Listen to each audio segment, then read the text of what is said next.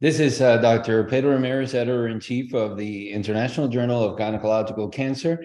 And today I have the great pleasure of welcoming back my friend and colleague, Dr. Anil Sood, who is a professor in the Department of Gynecologic Oncology and Reproductive Medicine at MD Anderson Cancer Center.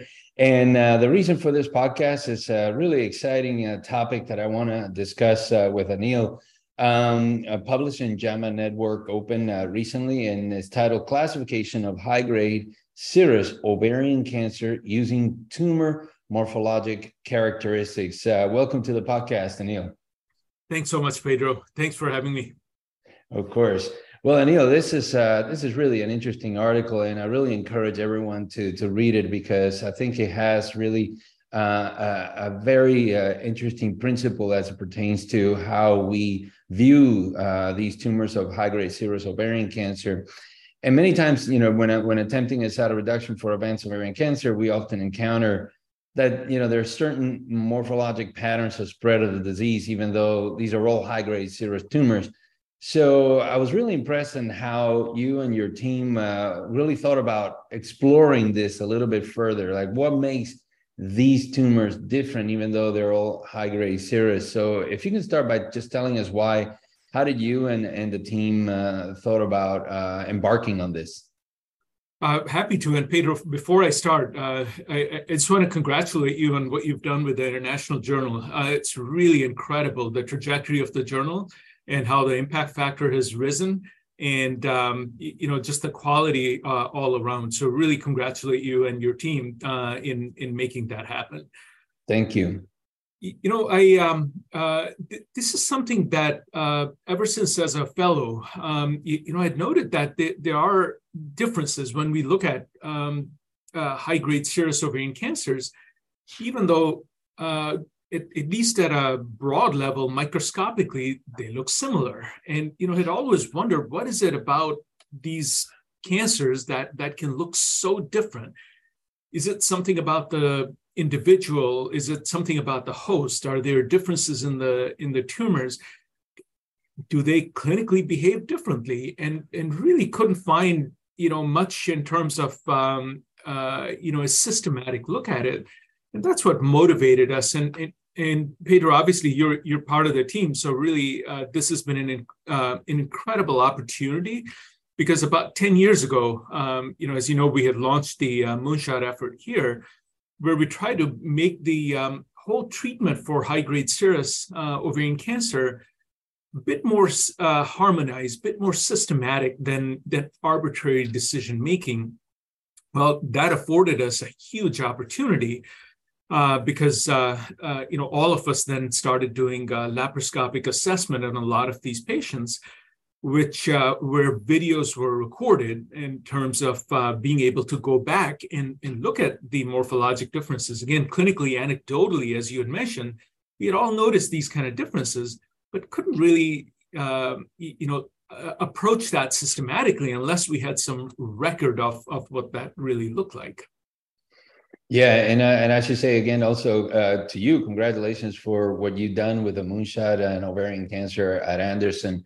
I absolutely agree with you, and I'm glad that finally this study is completed, because I remember throughout the years you and I having conversations about this exact principle.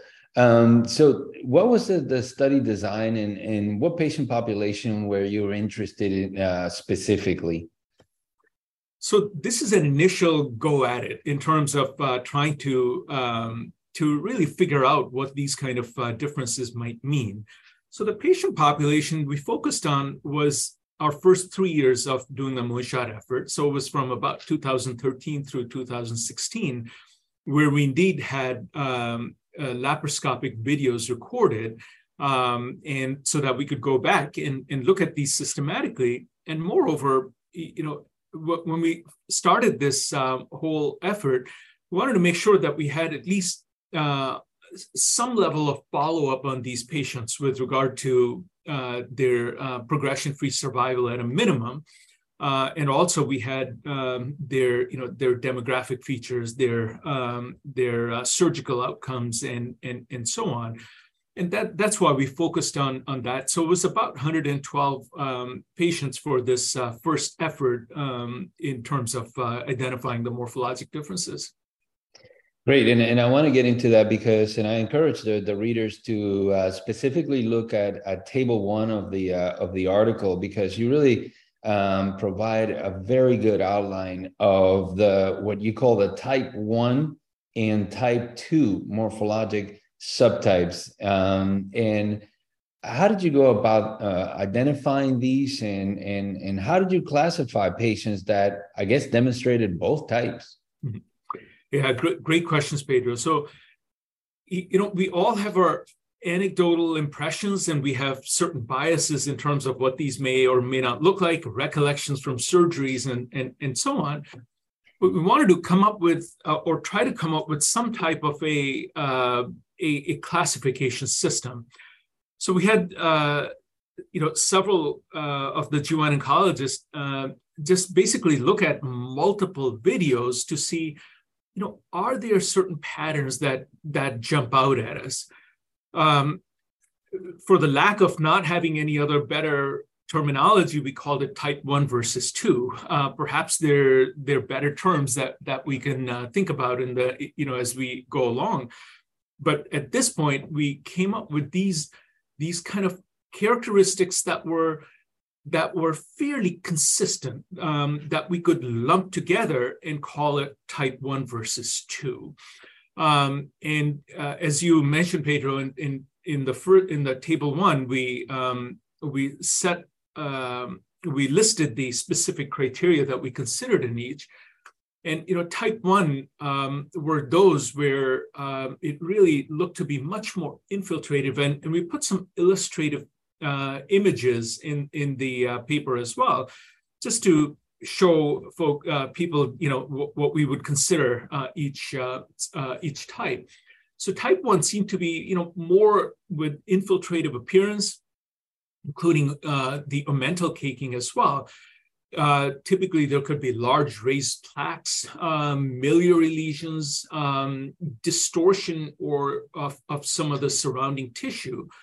Whereas type 2 seem to be, those with more of a superficial appearance. One of the fellows who helped to come up with this system said, some of these almost look like you could scrape them off the peritoneum. So, more of a superficial appearance. That were exophytic nodules or patches, and some of these also had like frond-like undulating surfaces. So those were the kind of criteria that we considered for type 1 versus type 2. Yeah, and again, I should mention, you're absolutely right. The images that you have on this article are really superb. And again, I encourage everyone to read the descriptions of the type 1s and type 2s. And as I look at them in the description, I think that we all are much happier when we see type 2 going into the OR than often the type 1s. Now, Anil, you also mentioned something that most people, certainly I was not familiar with this type of analysis, multi-omic analysis of the tumor samples. Tell us what that is and why did you do that? Yeah. So Pedro, before I get into that, actually, one more question I don't think I answered fully with the last question is that, we wanted to be able to appreciate the heterogeneity even in type 1 versus 2. So as we looked at it, a lot of the samples or a lot of the patients we could classify as uniform at all of the 4 sites that were evaluated. So about 63% or so we could classify as uniform. Now, if one site looked different, where it had more of type 2 features, we said, okay, that's fine.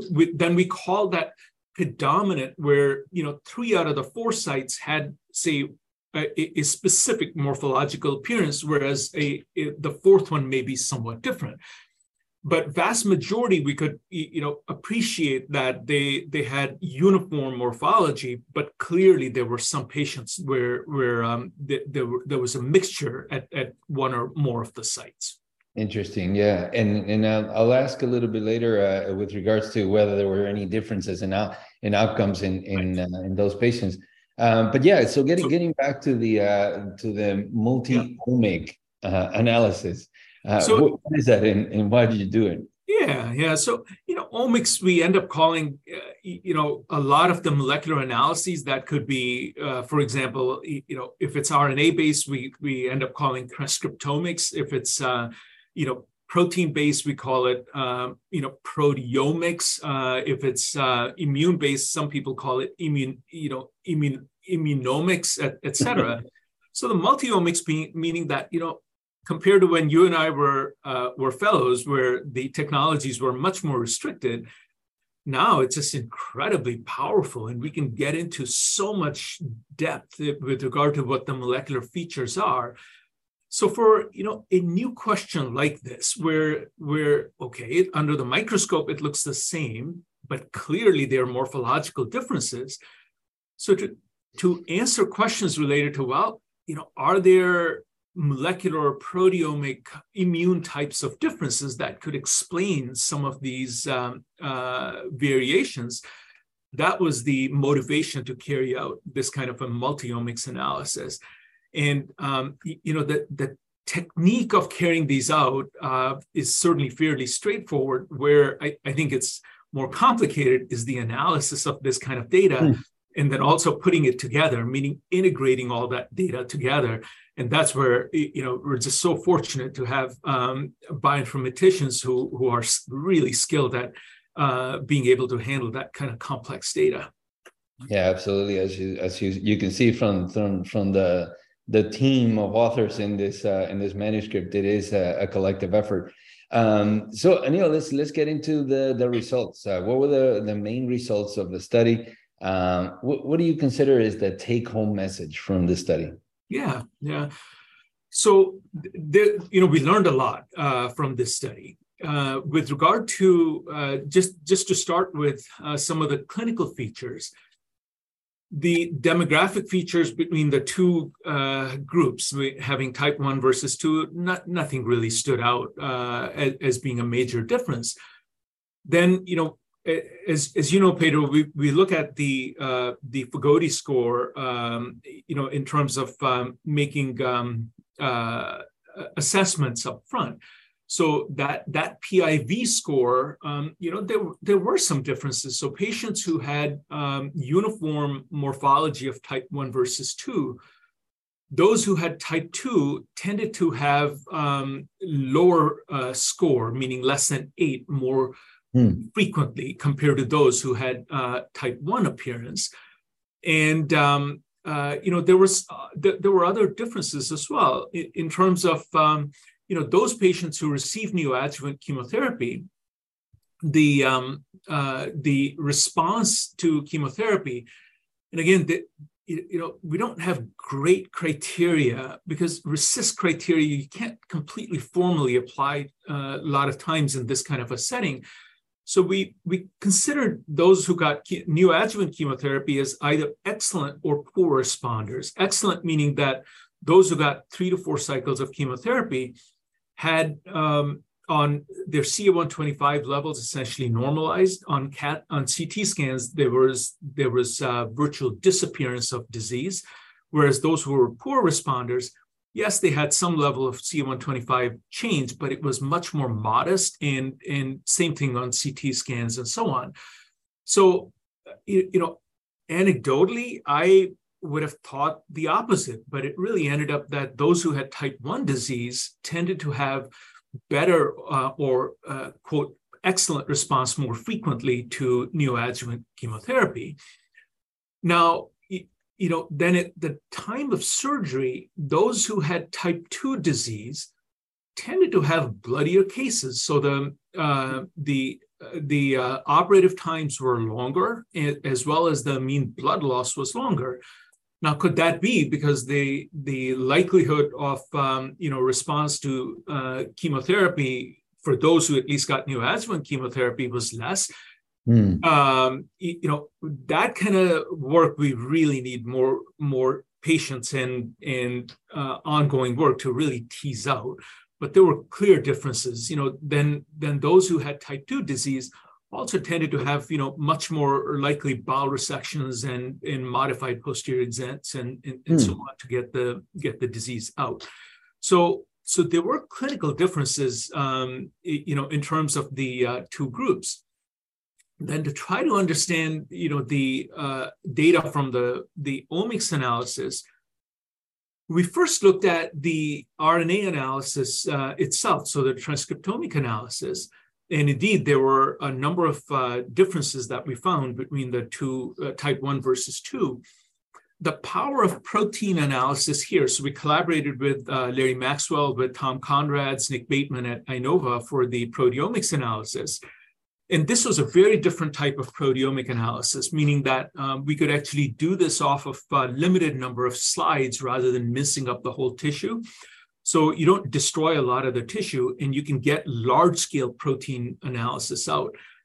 What was really neat to see was that there was a high level of concordance between the RNA and the protein data, so that you can get a more consistent story out of this kind of analysis.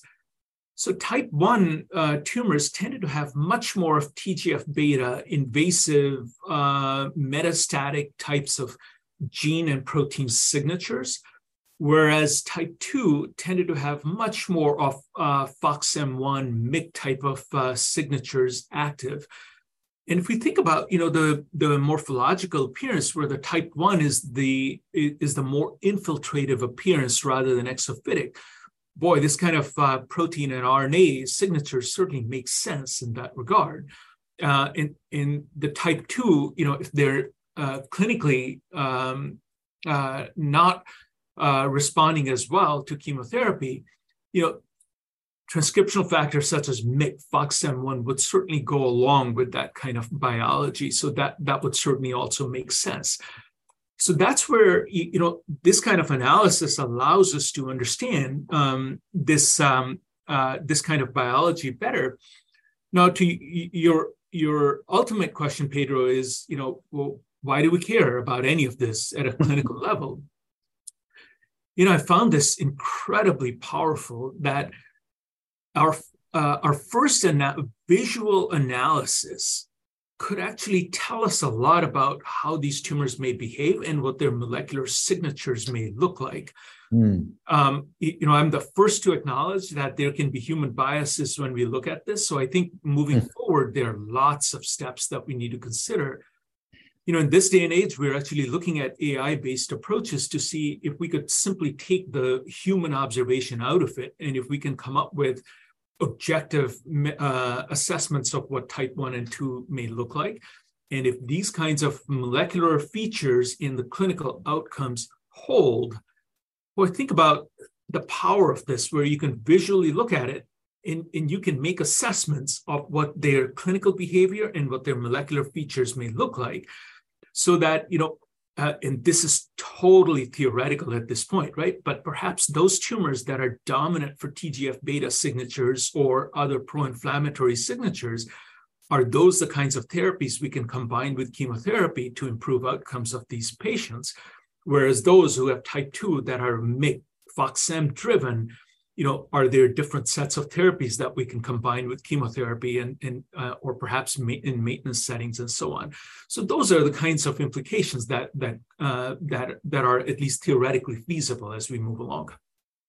That's really fascinating, and again, proved to the point that I really felt that this was a very important article to discuss, and once again inviting all who are listening to look into the details of the articles, because there's so many ramifications, as you have very nicely outlined. And I wanted to then ask you, because kind of getting back to how we apply this clinically, it seemed to me that, as you mentioned, the type 1s, even though those may be what morphologically appear as most challenging, that they seem to have responded better to neoadjuvant chemotherapy. And correct me if I'm misquoting. So would it seem like we can basically put this type of information together, potentially even, as you mentioned, with a Fagoti score, and we say, well, if we see somebody that has a type 1, then I'm really reassured that this patient should get neoadjuvant chemotherapy?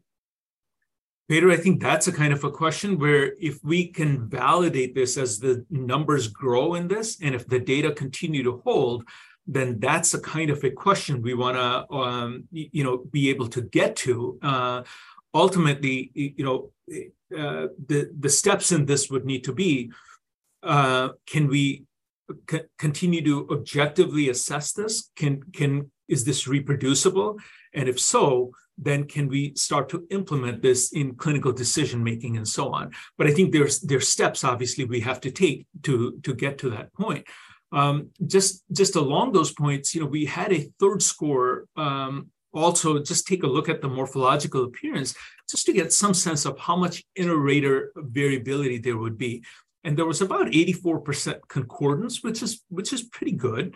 But this is a completely new scoring approach, based on morphology. And we would want to make sure that, is this something that can be reliably done on an ongoing basis? Or do we use, like I alluded to, like AI-based systems where it's not based on the human eye at all, but rather it's completely objective? As we answer those, then I think the clinical relevance will hopefully become clear.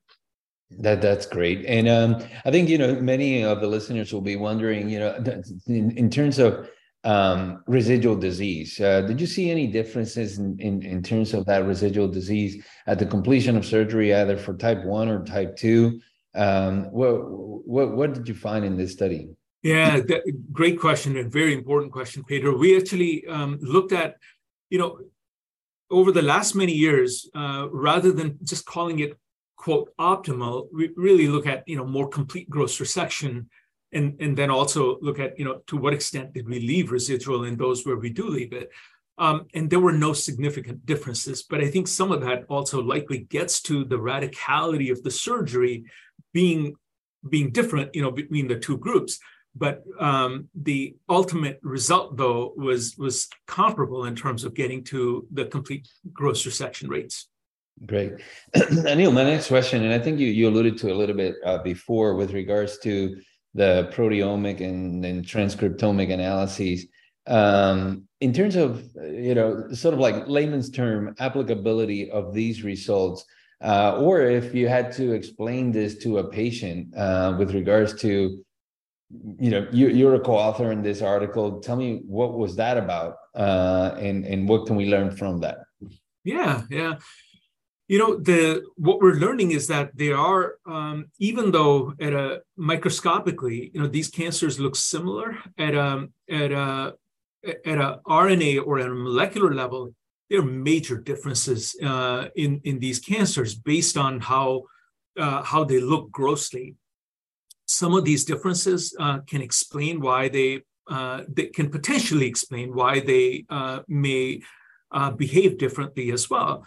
So some of the differences that we noted were that tumors from the type 1 group tended to have a lot more of pathways that are related to what's called EMT, or epithelial to mesenchymal transition.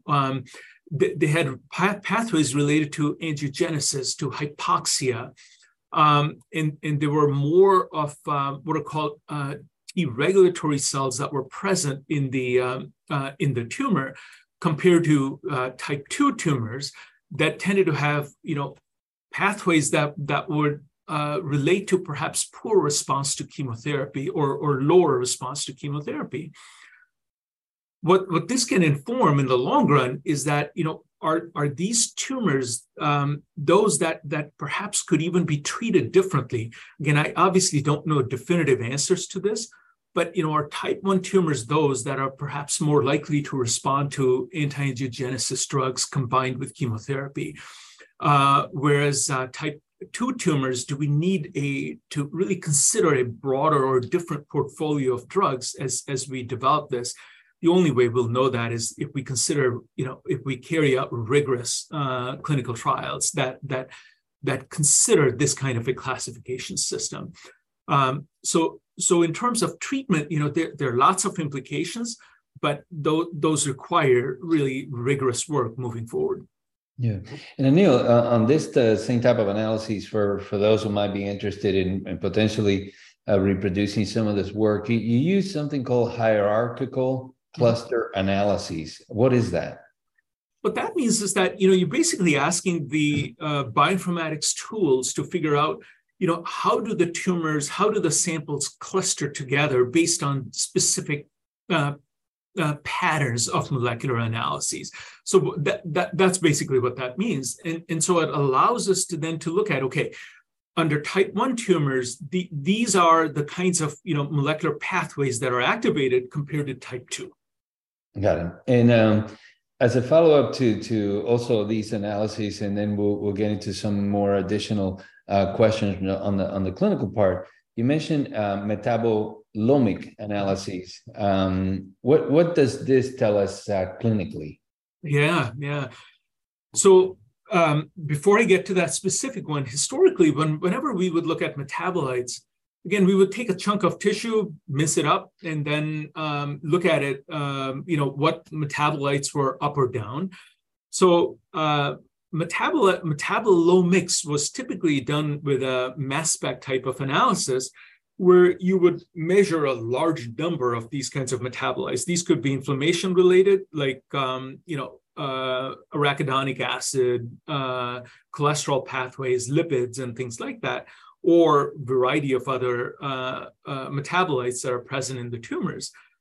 Now, I'll tell you that, again, it's so much fun to be able to collaborate with certain teams. So Livia Eberlin, who used to be at UT Austin, and now she's actually moved to Baylor, she developed a technique that she calls DAISY mass spec, where with a single slide of tissue, you can look at metabolomics and get data both from the tumor compartment as well as the stromal compartment. Boy, that's powerful. We had never been able to do that before. Now, she's been really quite, a lot of ingenuity behind this. So she's actually designed a mass spec pen that, as you know, we're testing surgery to be able to look at, tumor versus normal areas and so on. But in the context of this paper, the metabolomics, we try to look at that, okay, those tumors that are type 1 versus type 2, are there indeed differences that we can detect? And clearly there were a number of differences. A couple that really stood out were, inflammation-related metabolites such as arachidonic acid or some of the fatty acids were particularly elevated in type 1 tumors, whereas cardiolipin, phosphatidylinositol, those kinds of lipids were present more so in type 2. Again, some of this goes along with the type of RNA and protein data that we saw with regard to hypoxia and angiogenesis being activated. But this is basically another layer of analysis that we were able to look at the tumor and the stromal level. That's really great. So now, Anil, we have been talking a lot about what's happening at the neoadjuvant treatment level, at the surgery level. Tell us a little bit about what you learned with regards to response to subsequent treatment. So response to adjuvant chemotherapy or even maintenance treatment. I don't know if you had many patients who were on maintenance therapy in this study. Yeah, Peter, that data really needs to mature further before we can get longer term outcome. And that was part of the reason why we even decided to focus on the initial 3-year period of time. So maintenance data, we really did not tease out in this particular study. We did look at, what one of the common things we look at is BRCA mutations being present or absent, and there really were not significant differences. Anecdotally, I would have thought that, boy, if there's such major gross appearance changes, that there may be differences, but that certainly didn't turn out to be true in this setting. But again, as we move forward, the outcome analyses are certainly of interest to us. Yeah, and follow up to that, you mentioned BRCA. Were these tumors checked for HRD, and do you have any information about that as it pertains to type 1 versus type 2? Not for this particular study, Pedro. That level of analysis we're certainly very interested in, but it was apart from germline BRCA, we really didn't expand to HRD at this point. Okay. You mentioned, I believe it was in the discussion regarding alterations of lipid signatures predicting worse response to particularly neoadjuvant chemotherapy for type 2 tumors. Can you tell us a little bit more about that? Yeah, so that was what we were just talking about a few minutes ago, related to where in type 2 tumors, we saw much more of, cardiolipins, phosphatidylinositol, those kinds of lipids being present. And theoretically, those could be related to chemotherapy response and so on as well. Okay. And now just coming on to a few of the concluding questions. Now, initially, you mentioned the predictive index value or the Fagoti score. Are you incorporating morphologic findings into your decision-making for primary versus interval cytoreduction currently in your practice? No, not at all. I think this is something we need really additional validation data to incorporate this as a part of practice. And now, in terms of as we design additional studies, of course we want to look at the gross morphology and have data recorded. The videos that were recorded are really powerful because you can then actually look at specific regions. But at a minimum, if collaborators or others can take even still images that are high quality from the regions that are of interest, that would be really powerful. Great. So, Anil, I had just two more questions. One of them is, certainly, I think it would be very hard to potentially conduct a prospective randomized trial to triage and treat patients according to their tumor molecular profile and molecular signatures and metabolic signatures. How do we integrate this, and could this be a tool regarding targeted therapy later? Yeah. This is a first step in terms of coming up with a classification system and trying to understand the biology around it. I think for this to move forward, the first thing is obviously we have to validate these kinds of data.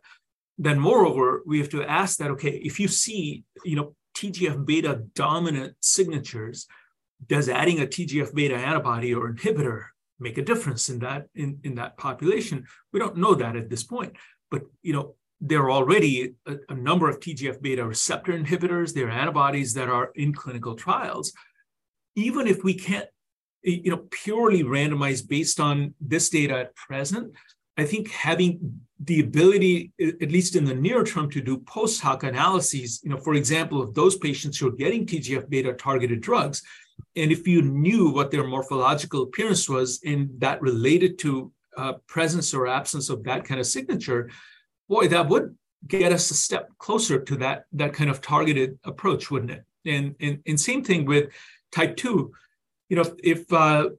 If this validates that indeed they tend not to respond to chemotherapy as well, their PFS is shorter and so on. There are a number of drugs that are now that can regulate MYC, and MYC has been well known to contribute to poor response to platinum-based drugs and so on. Then again, those are opportunities in terms of improving outcomes. Yeah, and I'm looking at my notes. I did want to come back to that question before I conclude the outcomes, and if you can briefly tell us of the patients that have both type 1 and type 2. That's kind of a mixture. That's not totally uniform.